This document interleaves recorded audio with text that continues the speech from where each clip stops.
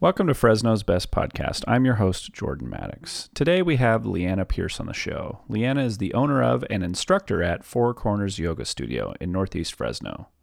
We discuss pain in yoga, the comparison game, yoga and fitness, common mistakes and errors, conflicts with religious worldviews, overrated poses and clothes, the benefit of retreats, the business side of operating a studio, what she has learned about Fresno in teaching yoga classes and operating a studio, and more. Liana is wonderful, and I know you'll love this conversation, so let's go meet her, and Baker will take us there. Culture, art, music, show some respect to the best little city left in the U.S. Fresno's best.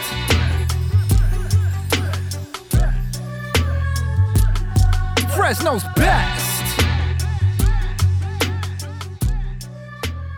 So, Liana, where do you like to eat in Fresno? Oh, that's a great question. Kind of depends. If I'm solo, which I love to eat solo, I probably eat by myself at least twice a week. And I eat at the 777 on Willow and Nice. Got a good broth. It's pretty good. Pretty good. Okay. But if I'm with family or if I'm going out with friends, I don't know, call it basic, but I like a Nesso. I don't think it's basic, but let's dig into the pho for a second. So the broth is important. Does it matter? You know, I used to get tripe pho when I lived in San Francisco. I would get pho with all sorts of pork in it. What's your preferred, like, protein, Type? If you will?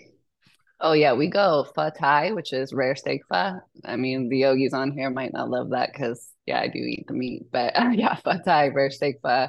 I keep it simple. I can't stray. I try, but I just go back to that every time. Is it only a winter thing that you do, or do you have pho year round? Oh, it's a year round. People think I'm crazy. It'll be 110 here and I'll be sitting there with a hot bowl of soup. Uh, is there any health element for you? Like, it's like hot yoga for your mouth? Yeah, yeah, that's a good way to put it. Honestly, I do. I call it healing. It heals my soul. If I don't feel 100% physically or mentally, I jump into a bowl of pho. Anyone who knows me knows that about me. Yeah, it's like when I go to coffee shops in the summer and I order a latte and then they say, "Do you want it iced?" And I just kind of look at them dumbfounded. I'm like, "No, I don't want it iced. I want a latte. Like, if I want something iced, I want an iced coffee. If I want a latte, I want a hot latte." 100%. I'm with you on that. It is hard because I'm not Fresno native. So getting used to this heat took a minute with hot coffee. But yeah, if it's a latte, it's got to be hot. I'm glad we're on the same page about that. Yeah. So I've got a bunch of different general yoga questions that I'm going to jump in with to start. And then after that, we're going to talk a little bit more about the business side, which I'm really curious about. But before we go there, the first thing I want to talk to you about is pain.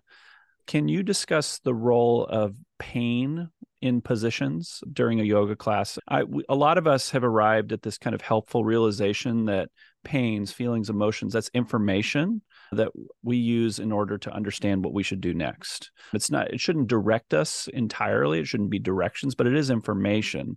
And in years past, when I've done yoga classes, whether it's in Southern or Northern California, I've had teachers tell me that if you feel pain, just stop. But then I also have felt that it's inhibited my growth. And so I think it's an interesting conversation to talk about stretching your limits when it comes to pain. So what's your personal philosophy on pain? Yeah, that's an interesting question. Well, I would be like your other yoga teachers because you'll hear me say probably in every class, I always say, remember that pain is never welcome in this practice. And then I follow that by saying that discomfort's okay. And that's where we learn to utilize our breath. But if it becomes sharp, that is your body signaling you to come up or to come out. So there's differences, right? So if you're looking at it like red light, green light, yellow light, green light means you can go further. Red light is your body screaming to stop. Yellow light's okay, like a little bit of discomfort, a little bit of unease, that is okay, but it should not be sharp. That is a sign that we've taken it too far for our individual body, in my opinion. So how do you define discomfort then? That's a really good question. I would say it's not easy to be in, right? You're not just sitting there. You're needing to find breath because of this sense of discomfort, but sharp is screaming, right? Discomfort's a muffled whisper. I see. And that makes sense. Yeah, it does make sense. And a few years ago, I was skiing at China Peak and caught a log and ended up breaking my femur and had to ride an ambulance down to Clovis Community. And Had to go Oh, through, I want to say, like 4 months of physical therapy. And so I I'm learned a sorry to lot hear about, that. yeah, I learned a lot about pain and like when to push and when to rest. I recently had a friend who had a little bit of an injury on the Fresno Marathon. And we were talking just last night about kind of like when to push it, when to let your body rest. And I feel like Right, there is kind of this cultural discourse about push through pain. You know, I right. work at a high school and I've got all these boys that will come in asking for David Goggins books. And he's about pain as an illusion or pain is misinformation that you just need to keep pushing. Yeah. And it's hard to get people to want to stop. Do you struggle with that when you're teaching a class in terms of people just wanting to push through? Yes, absolutely. And the irony is, I was that person. No pain, no gain. Pain is weakness leaving your body, if the Marines were to call it that. I have a dad and a brother that were Marines. So I definitely used to be the person that would push it too hard. And I do see my students maybe not listening to their body. It took me a very, very long time to learn what that meant. But yeah, no, I struggle with that a lot. And I think it's a process to learn when to push yourself and when not to. So pain doesn't mean it's difficult, because when it's difficult, it's still okay to push yourself. Pain is literal in the sense of pain. So maybe my heart's beating fast and I don't want to do anymore, but I push through it because I'm looking for that edge. There's a difference between the two. But we have to get to the mentality that if we allow ourselves to get to the point of pain, we're actually going to, not be able to progress in any way. Because if you've had an injury, what sounds like you have, it can be frustrating. And it's a mental game more so than anything for people that are used to being active. So if they can get to the place that they understand pushing it farther than their body will allow is going to not allow them to progress, I think, you learn to honor yourself that day. Your body changes each day, depending on where it is. I've had some rough injuries myself. It's a reason that yoga has helped me so much. And learning that took me a very, very long time. But once I did, I feel like I've been the best to my body that I've ever been. Doesn't mean I'm not pushing myself. It just means I know when to stop. Mm, that makes And sense. that's what I encourage my students to do. Yeah. The other thing that gets in people's heads, particularly in gym or studio contexts, is achievement. We have like a pretty flat world where we can have access through video of people on Instagram doing wild yoga positions, seemingly at ease. And it's really Right. easy to get in a paradigm where you start comparing yourself to other people and thinking about what your personal best is and what your achievements are. And I think there is a lot of value in a kind of a growth mindset and seeing that you have potential to grow and get better. But it seems like it could easily slip into just a comparison game where you're kind of maybe viewing your achievements in light of other people's achievements and seeing them as deficient compared to other people. And there are limits Absolutely. biologically with what each of us can do. How do you think about and how do you articulate growth to your students and what's a healthy mindset around growth? Yeah, I think that's a very good point about comparison. And again, the irony is that that's kind of the entire route, or that's entirely what Four Corners is meant to be about. We focus the energy on the four corners of our mat, recognizing like everybody in the room is different, everyone has a different anatomy, we all have different injuries, and learning how to honor yourself that day. So as far as growth, we talk a lot about your practice is going to look and feel different than the next guy. And if that's the case, that means you are truly practicing yoga. It is something I believe in more than I can articulate. It is the entire reason that this place exists, because I've lived in a lot of places. Sounds like you and I have a similar trajectory. I was born and raised in the Bay, and then I was in San Diego for about 10 years for school and after. And I've been to a lot of yoga studios. And it's no disrespect, no better, no worse, but I saw that intimidation factor in almost every studio I went to. And it was unfortunate because the way that I learned to understand yoga was the opposite. Sanskrit, it means to unite, to yoke, and it's union of yourself and obviously with others, but learning to honor yourself. And if people, I think, did I lose you? Nope, Got a call still come here. through. And I think if people understood that, they could try less with the comparison, because you can have progress in your individual body, but you cannot compare it to the next guy because it's not going to be the same. Mm-hmm. Let's talk about yoga and its relationship to other exercise programs. how do you think about the role yoga should play in a general fitness program? If someone only does yoga, do you think that's limiting their overall fitness growth, or do you think someone can just primarily pick one domain of fitness and stick with it? That's a very good question. I think it depends on the person and their goals. So yoga can be a full body workout. I get careful because it is fitness. It's a little bit of everything. The people that may understand yoga philosophy would also call it a work in, but it is a workout. So can you get an entire body workout with yoga? Yes. Can it be a great supplement to other types of activities? Yes. If you're looking to lose weight, depending on where you are now, do you need to add in other things? Maybe, depending on the type of yoga you're doing, right? Because we have everything, from gentle yoga to restorative yoga that might have a more meditative aspect, to power yoga and yoga sculpt, which have definitely a more fitness background. So you could get it all if you were to explore the different type of classes, absolutely. But I'm also a big fan of supplementing movement. I think it's great for our bodies to not get too accustomed to anything and to change it up from time to time. But for myself, I do the majority of yoga, but I do incorporate different types that include the sculpt and the power and the gentle, and they all serve a different purpose. Talk about mistakes for a second. I certainly have made lots of mistakes on a mat, and I think that there are obviously different kinds of mistakes that people tend to make. What are the most common mistakes you see with beginners, and then the most common mistakes you see with advanced students? Yeah, good question. With beginners, I would say it's probably the same. I see people pushing themselves out of form to get to where they want to be. And in a group class, it is really difficult to take care of everyone individually. So you can say verbally, hey, if you have a sensitive knee, stay up here. I can be looking at the person directly and they'll still do it because they want to achieve that maybe they see a demo in front of them and they want to achieve it. But I see people pushing themselves farther than they need to feel good. And I see it in both. So once you become quote unquote advanced, however you choose to define that, then they get excited and they want to take it even further.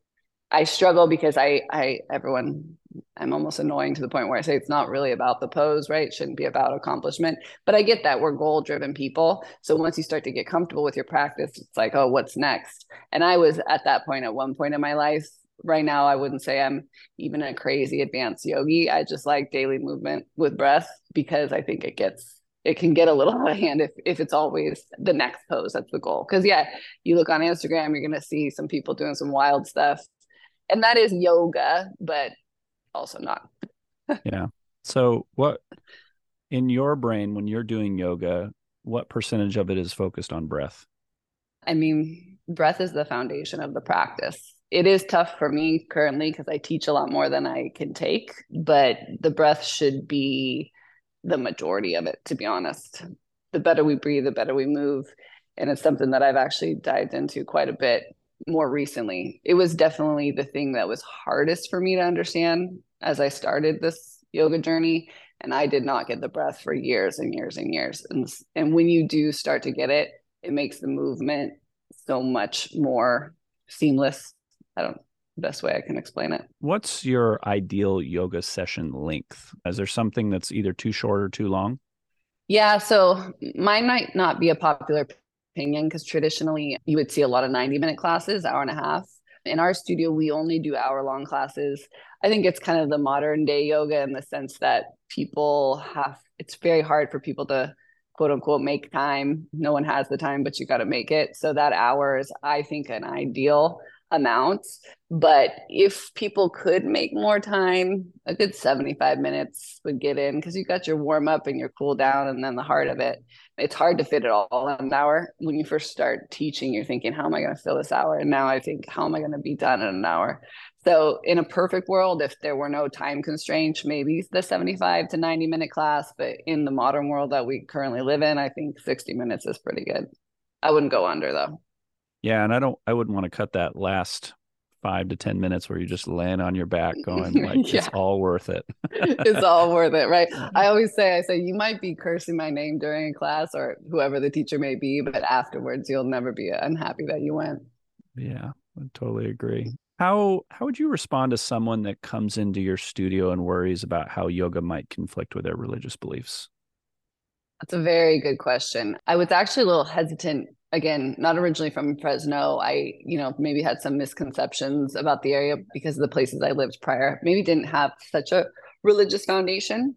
Mm-hmm. Uh, and I was worried that there were going to be misconceptions. And I've been fortunate enough to get to know quite a few of our regular members that are very strict, maybe Christian or of different faiths, but have a very strong religious belief.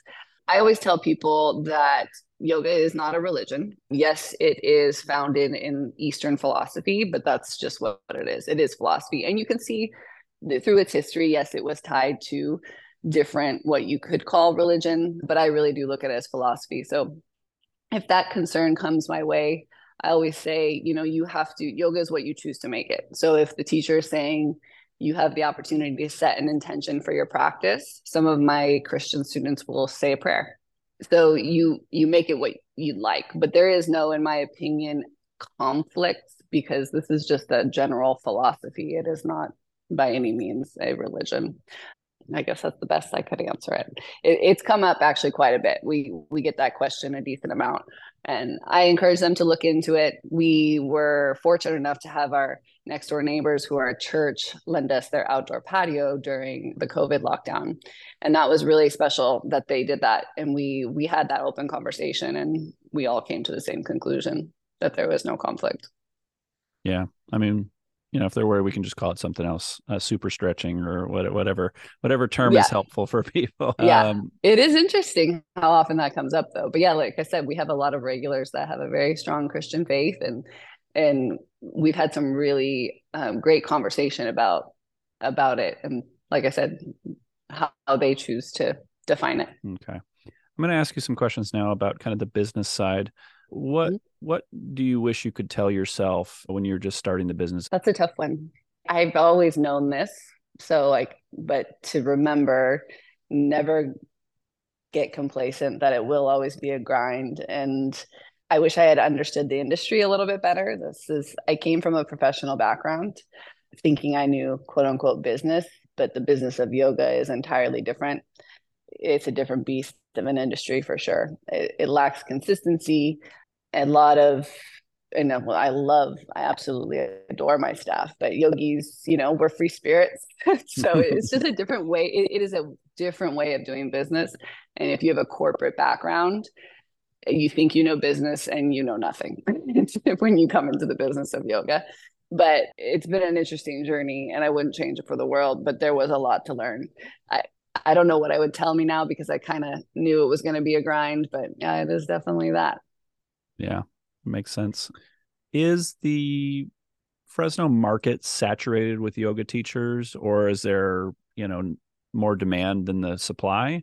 And how does teaching yoga fit in for most of these people? Is it a second job, or is it something that people can do full time if someone's thinking about, getting certified and going through that process? Yeah, absolutely. Wouldn't say it's saturated. It's wild because I have seen quite a few yoga teacher trainings in town. I wouldn't say it's saturated, and everyone has a different style and it seems to fit well in different places. Full transparency, it is really tough to make yoga a full-time gig. And it kind of breaks my heart, actually, having seen the business side of it, especially having been, a broke college kid for way past college, never understanding why yoga was so expensive. And now being on this side of it and seeing how low the profit margin really is, even with the prices that we have to charge, it's wild to me how it all works. I wish that people could make a living just teaching yoga. It is hard to do. They would really need to ask a lot of their body and their mental energy to teach enough classes to make it worthwhile. But there is ways to make money, with workshops and retreats and things like that, if you can get a little bit creative with it. But I wouldn't say it's oversaturated, but there are quite a few certified teachers. But a lot of people go into a yoga teacher training not necessarily interested in teaching in a studio environment, but maybe bringing it to their existing career or as a side thing. I'll say the majority of our staff, this is a side gig for the people that found a passion in yoga, but they do have a more full-time job. But we have had a handful, and we still do, that yoga is their job and they do it in multiple places. And I have so much respect for that. And I want to be able to make it worth their while. So I do my best with what we got, but it is tough if it's a full-time gig. It's a lot of work. What does churn look like? Are you cycling through teachers a lot? Or do they studio hop, depending on, environment and who they're working for? Yeah, I've been really fortunate. We've had a really wonderful group of people that are incredibly loyal, but that said is their well-being is my priority. So I'm always, they can teach wherever they want. Fresno market is different, I would say. In my experience in San Diego, it was very, very common for teachers to teach at multiple studios. And I think that's how they were making a living. You'll also see a lot more in those kind of demographics of people just teaching yoga. Whereas in Fresno, and again, it's no disrespect, it almost feels somewhat more like territorial, or everyone kind of sticks with their own space. And that was new to me. And I was a little bit surprised by it. But again, I think if I were to speak just for our teachers, I just want what's best for them. And if I can't give them enough classes for them to make a living, I would never expect them not to teach elsewhere if they had that opportunity. That makes perfect sense. I'm going to lob you kind of a softball here so you can just smack it. Let's say you're talking to a person and they say, why should I pay all this money to come into a studio to learn from someone when I can just go on YouTube and find, tutorials or 45, 60-minute sessions? What's the benefit from being there in person? Oh yeah. Yeah, this is a big one. Yeah, because people will say like, oh, I can go yoga at the gym. And I'm like, absolutely can. And it serves a great purpose. I think online yoga, gym yoga has introduced people to yoga that probably would have never stepped foot in a studio. I can fully understand the studio environment feels terrifying. We do everything in our power here not to let it be. But there's something different about being in a space where etiquette exists, where the space is dim, it's safe, it's quiet, it's calm. In our case, we, have infrared heating panels. We've got everything to set the tone for a practice that feels a little more calm than it would in a well-lit, loud gym, or at home when you've got your responsibilities on the other side of the door. So we just try to create an environment that feels like you are away. It's a little bit of an escape. And plus, there's a lot of added perks. I mean, I don't want to try to sell it, but we got a lot of things going like essential oil rags and amenities that are available. I mean, it's a one-stop little shop. My next question is kind of just another kind of business, just to think about how people are approaching it. What would you say your ratio is of customers that pay a la carte versus people who have memberships? Yeah, it's funny. So percentage wise, it'd be tough right now to tell you, but there is a good portion. I'd say at least half are a la carte. And if you were to talk to any like business coach, especially in boutique fitness, they would say you should only do membership. Don't allow for a la carte, don't allow for class packs, all that. That's the corporate way of thinking.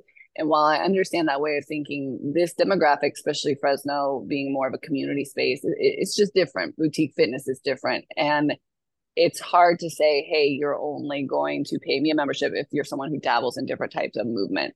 So we made the decision to allow for a la carte.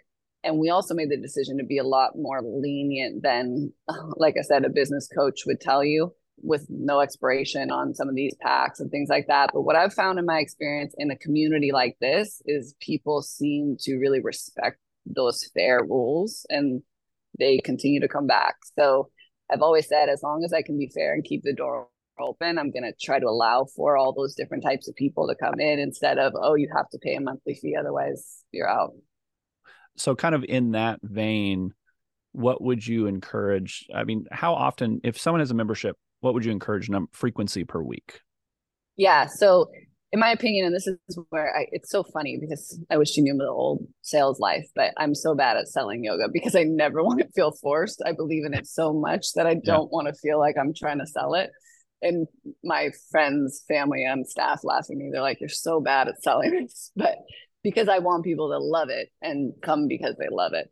But in my opinion, if you expect to feel any progression in your body, whether it's flexibility, strength, lack of pain, whatever you're looking for, you need a minimum of 2 to 3 times a week, because you'd be shocked at how quick our bodies bounce back to tighten. So if you're, and it's again, no disrespect if someone's popping in here and there, but if you're looking to feel progress in your yoga practice, in your mobility, in chronic pain relief, whatever it is you're looking for, in order to feel progress, you got to come at least 2 to 3 times a week, in my opinion, my humble opinion. So my wife and I both really like the show Parks and Recreation. And there's a character in the show named Chris Traeger. He's played by Rob Lowe. Anyway, Okay. so one of the things he talks about in the show is he sees his therapist, and he'll say like he sees him like 15 times a week. Is there a point at which you could do it too much? Honestly, I don't know. We have What's your people. record? What's the most you've ever seen someone do, like not for just 1 week, but like regular pattern, like what's your highest user you've seen? I mean, I we have some students will it's rare, but we have some that'll do 3 a day, but we definitely have some that do 2 a day. And respect. I mean, I need to be on my mat too. Like we do. We have definitely a couple handful that'll do double days multiple times a week. Wow. Wow. Yeah, That's it's incredible. incredible. But if it wasn't my job, I would do that. I mean, really, if I could, I would. All right. My next section is called overrated versus underrated. It's my favorite section. I'm going to throw a bunch of stuff I at know I was you. scared. Yeah, I was like, it can be a what's little overrated, intimidating. underrated? I completely get it. That's kind of what makes it fun, though. So I'm just going to throw a bunch of stuff at you. Tell me whether you think it's over or underrated and why. Okay. Okay. All right. So we're going to do one that I do with everybody. Me and Ed's Pizza. Ooh, this is not going to be a popular opinion. Overrated. But I'm Okay. not from the valley, okay? Okay. So give me Okay. that grace. So I went through kind of my adjustment period where I rejected it and then kind of have acquired a taste for it a little bit, like when you first Okay. start drinking coffee as maybe a teenager or something. You just never hit that point where you've developed a love for it. If you add a little extra cheese on there, I'll go for it. Okay, so there's not It's just, enough cheese on me and Ed's Pizza. if you put me in his pizza in front of me, I'm not gonna eat it. But when I first, and it's so funny, everyone makes fun of me because I would hear when someone would say it, I heard meatheads. And when I finally saw it, I'm like, oh yeah, I heard everyone talk about meatheads. Everyone would laugh at me. So me and Ed's. Anyway, I eat it. I have respect for it. It's a wonderful chain. They do good. My kids love it. Our family loves it. Yeah, it's just where I grew up, it was El Super Burrito. Okay. If you go to my hometown, El Super Burrito is probably not all that good, but in my heart and in my head, it's amazing. El Super Burrito. I was a devotee when I lived in the Bay Area of Farlito. That was the big one when I was there. Yeah. That's Was yeah, Farlito. Yeah, but that's yeah. in San Francisco, right? Yeah. There's a bunch of them across there. But I will say, as someone that's lived in northern and southern California, the burritos are better in the Bay Area than in Southern California. Tacos are better in Southern California, but burritos hold the north. Correct. I agree. And I agree with that statement because tacos, I would say San Diego, but yeah, the burritos up in the Bay. I was on the peninsula, so a little bit south of the city in like Millbrae, San Bruno. I don't think we had Farlitos in, but I know that I've seen it in the city. Got it. All right, next one. Being able to do crow, over or underrated? Overrated. Okay. Everyone It's wants to do just it. Why is it everyone overrated? wants to do it. Well, my perspective is unique. Like I'm so anti don't try to get the pose. I mean, it's great and it incorporates a lot of, the strength that you build to get there is great, but just what are you going to do with it? You're just going to hang out and crow all day? I mean, it's good. I was really excited when I first did it too. So I understand having those goals, but I'm still going to stick with overrated. Okay. Is Next that one. bad? No, yeah, I think that's right on. And I can't do crow, so I appreciate you saying it. Okay. Thanks. All right, next one. Expensive yoga pants. Ooh, okay. Here's the thing. I'm a very practical person, and I also worked my ass off to get to where I am in life. So I was broke for a very, very long time. So I was frustrated that I could never afford expensive pants. And when I finally got to a point in my life where I could, it was very liberating. But I got to admit, once you pop, you can't stop. It's just a different experience for women. I don't know what it's like for men, but for women, it feels real good. So I'm gonna say, well, worth the hype. Yeah. So Well, and I definitely have dipped into that store quite a bit that we won't name because I don't want to promote them at all. And there's some they have some competitors now, Mhm. some serious competitors, which I think is good for them as a brand because I think they monopolize the market for far too long. But I think my wife would say the exact same thing, as you can just feel the difference. Yeah, it's just you can feel it, and I almost feel guilty admitting it, but yeah, that's one thing that I worked hard for and I was happy to be able to get. But the other ones work just as fine, look just Hmm. as good. So wherever you are, but yeah, it feels real good. Well, on that note, what do you recommend for what men should wear in the yoga studio? Is there certain things that you see that work well, and certain things what's trendy for men now? And this is I'll say this brand because I use it. I you know Anyway, Viore has great shorter shorts for men that Uh-huh. enjoy when I'm doing yoga. But is there length or like suggestions you give to men? Because I think the market has a lot of options for women, but men maybe it's a little more uncertain. Yeah, they really don't have a lot of options for men. I mean, I think they're coming out, but I always just tell people you got to think about what you're comfortable in moving in. So for most men, it's shorts and a t-shirt that's tight enough to not go over your head when you bend over, because men ask that question all the time. And I would say you got to think of what you're most comfortable moving in, potentially sweating in, probably a little bit shorter length for the shorts so that they don't get caught up. All right, next one, corpse pose. I mean, underrated. I would say do it all day, every day. No, it's so funny. So if you're new to yoga, it's the worst, myself included. I mean, I still have days where it's tough, but it is.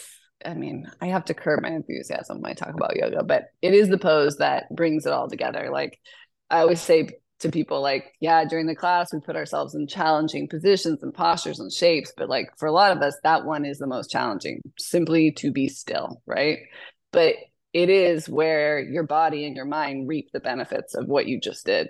Your nervous system gets to soak it all in. It's really important. It's super important. Okay, next one, hot yoga. And then as a corollary to that, what's the ideal temperature? Okay, again, I might not have the most popular opinion because hot yoga, it depends on how you choose to define it. So traditional hot yoga is 105 with forced air heating plus 40% humidity. So it's zero disrespect to any place that offers that because a lot of people absolutely adore it. In my personal opinion, that type of heat sometimes can risk dehydration and be a little too much for certain bodies, right? For certain people, depending on what they did that day. So, do I love heat in yoga? Yes, but I like it at a less degree. So, for example, here at our studio, we do infrared heating. I believe it to be very therapeutic for your muscles and your joints and all that fun stuff. But we max out at about 90-ish degrees, give or take some variables out of our control, like how many bodies in the room or what it is outside in Fresno. I do like that type of heat. I would say it's not for everybody. It depends on your personal health, but it does allow you to get a little bit deeper into your muscles, especially in my opinion, that infrared is huge. But we don't add any humidity. So it's just a different type of heat. You don't have that kind of claustrophobic feeling in the air of like moist or like, oh God, I hate that word, moisture in the air. Yeah. So yeah, I'm a big fan of some heat in yoga, but I would call the type of yoga I like warm yoga, right? It's in between. It's funny because we offer no heat, low heat, and heat. And now when I do a no heat class, I'm like, I can feel the difference in my body. Like I'm a lot more stiff with the no heat. But for some people it works. I mean, sometimes heat just freaks people out. And if you got people that have trauma, sometimes that can create it, so that no heat is a great option for a lot of people. And that's why we still continue to offer it. But a little bit of heat can go a long way, just a little bit. Okay. My next one you kind of touched on a little bit, but we're jump back in because this is actually where I went to my first yoga class, I think in 2000 and maybe, and it was in Okay. LA Fitness. Yeah. So gym yoga classes, over or underrated? Yeah. I mean, overrated. I'm not. Here's the thing. I don't know. I see their value. I see the value in it. Even if, because here's people, I don't judge if people look to yoga just for stretching, right? Like some yogis will say, oh, that's not yoga. And I'm like, well, if it's helping them, who cares? Like it is Mm-hmm. what you choose to make it. Like you want to make you strong and limber in your body, great. You want to be strong and limber in your heart, great. So it's I don't know if I can answer overrated because it serves a good purpose. Hmm. It does introduce this practice to people that may not have gone to it otherwise. But if you love the practice and you want to get further into it, gym yoga, it's bright, it's cold, there's people talking, they're walking around. You can't take it in the way you can in a studio setting, in my opinion. But it's affordable, it's more accessible. So it serves a good purpose. I believe it serves a good purpose. Okay. Next one. And this one's popular, and I won't share my particular point of view until you've shared yours, which is cold plunge, over underrated. Full plunge. All right. Full transparency. I dabbled and I did enjoy it. What I didn't enjoy is I didn't dabble enough to invest into one that is always cold. So I was just doing the ice every day. And it becomes a pain in the ass. It's a lot of work, and I'm spending like $10 a day on ice and this and that.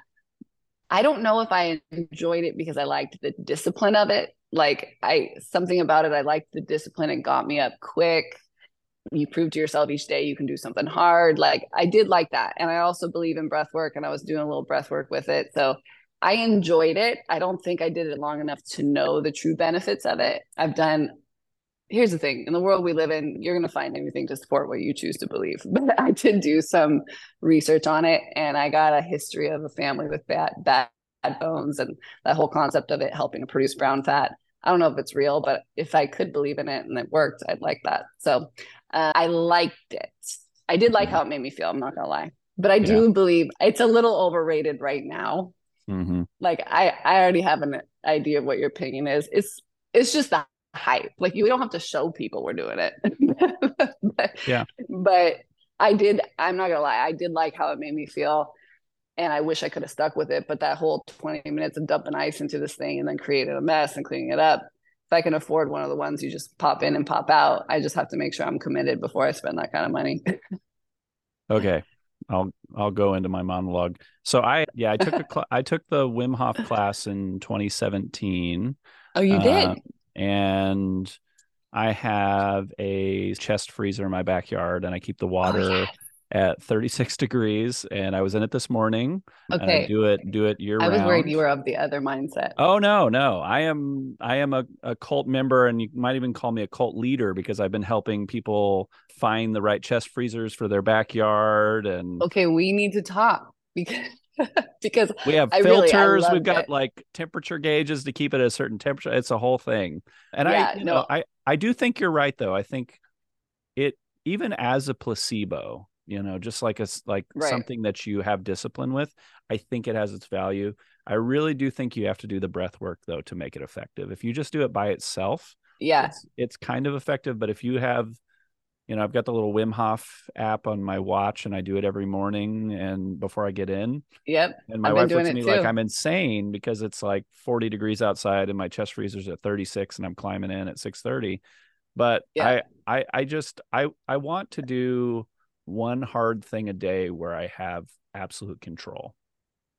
That's the way I think about Yeah. I'm so glad you said that because that's how it was for me too. And I want to believe in the other benefits of it. But like I said, you'll have people that can say otherwise. Mine was my original reason for trying it was the production of the brown fat because I've got a lot of arthritis in my family, some pretty rough rheumatoid things. And so I just am trying to do anything preventative. But the mind part of it for me is it. what I loved. I'm like, you show yourself you can do anything. And this is coming from someone who like my most uncomfortable feeling is being cold. Like I run cold, I'm always cold.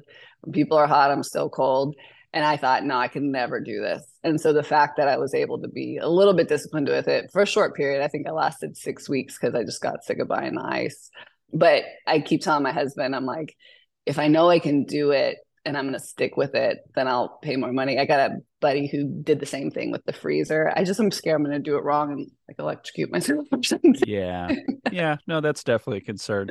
I will say this upcoming weekend, we're recording this right before Veterans Day. And so once a year I go to Yosemite and go swimming in the winter. So Oh, it'll be that's this awesome. weekend where I'm gonna go swimming and, throw some tourists off as I climb into the water. That's so Safely, great. very safely, of Yeah. course. Yeah. Okay. Just Absolutely. Well, yeah, we should chat. about Yeah, the we Wim will. Hof and stuff here in town because I kind of want to get some stuff going. All right, just a couple more on the overrated versus underrated, and we'll do these ones a little more rapid fire. Yoga Okay. retreats, over or underrated? God, that's hard. You're putting me in a pickle here. Like if someone pays $5,000 to go to Thailand to do yoga. I mean, look, if they need it that bad to pay $5,000, then it's absolutely worth it. I mean, sitting around doing yoga, talking about how to better yourself, I don't see the harm in it. Yeah. All right. Next one. Fitness watches. It depends. You're a marathon runner, you're like a long distance runner, and you need to know everything. Then yes, I wear it. I wear it. I feel like I get credit. Yeah. Do you It's track your 100% yoga? placebo. Do you track your yoga Oh, performances on your watch? I do. Yeah, Okay. I do. I like to see my heart rate. It's hard because I'm teaching half the time, so it's not really a good example, but I do. I like them. Okay. Two more. Gwyneth Paltrow and Goop and its effect on yoga. Oh God, I know. I live in a black hole of popular culture. Oh, good. That's probably And I the know greatest thing that you've done for yourself. I know very little. There's a part of it that annoys the shit out of me, and I don't know why because I don't know anything about it. But yeah, I don't know what she says about yoga. Okay. Last one. Headstands. I mean, overrated in my unpopular perspective of it's not about the pose. Inversions are great. You can get inversions in a lot of ways. Having your, hips, your heart above your head, it serves good purposes, right? But you don't need to do a headstand to do that. But it's cool. Yeah. Okay. All right. Our last section before we end with book recommendations is kind of some Fresno questions. Let's say you attended a yoga conference with studio owners from across the country. How would you describe the Fresno yoga community to them? It's a really good question. I would say that Fresno is unique, that we are a geographically vast town with a small town feel. And again, that it is pretty, I don't want territorial to come off with a negative connotation, but it is different than anywhere I've lived. No better, no worse. But all the yogis I meet here in town, I always say, I'm like, I don't care where you practice, as long as you're practicing any yoga is good yoga. But yeah, that's where I'll keep it. Okay. So kind of related to that, and I ask a lot of people this question because I think it provides some interesting answers and responses. I think that where we work and what we do often gives us a unique perspective on a place.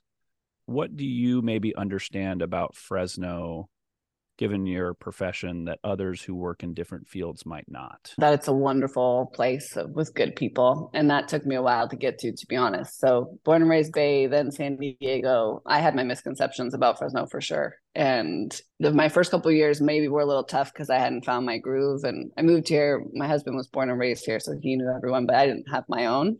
And ever since the studio, I've met such incredibly beautiful people from so many different walks of life and belief, and it's really uplifting to see that we all coexist with different beliefs and different lifestyles, and we're here in Fresno, California. Who'd have thunk it? Last one in this section. If more people in the city of Fresno did yoga, how would the city change? Yeah, God, the world would be better if we all practice yoga. I believe that if you spend some time on your mat with yourself, you understand yourself better, you can compare yourself less. I mean, I think it would help. Mental health is physical health and vice versa. And I think we'd be better to each other in Fresno and all over if we all did yoga. Okay. Final question. What are 2 or 3 books you'd recommend to listeners? Yeah. Well, it's funny you brought up Cold Plunge because I just read that book, Breath by James Nestor. Oh, that book is so good. It's so good. I'm like shouting from the rooftops to anyone who will listen to read that book. So right now, that's my flavor of the month. And I'm not actually like an avid reader by any means. I pretend. My husband makes fun because I buy books and then they sit on my nightstand. But Breath, I would definitely recommend to anyone who will listen. A couple of young Pueblo books are just quick pickup, like inspirational, like Inward or Lighter.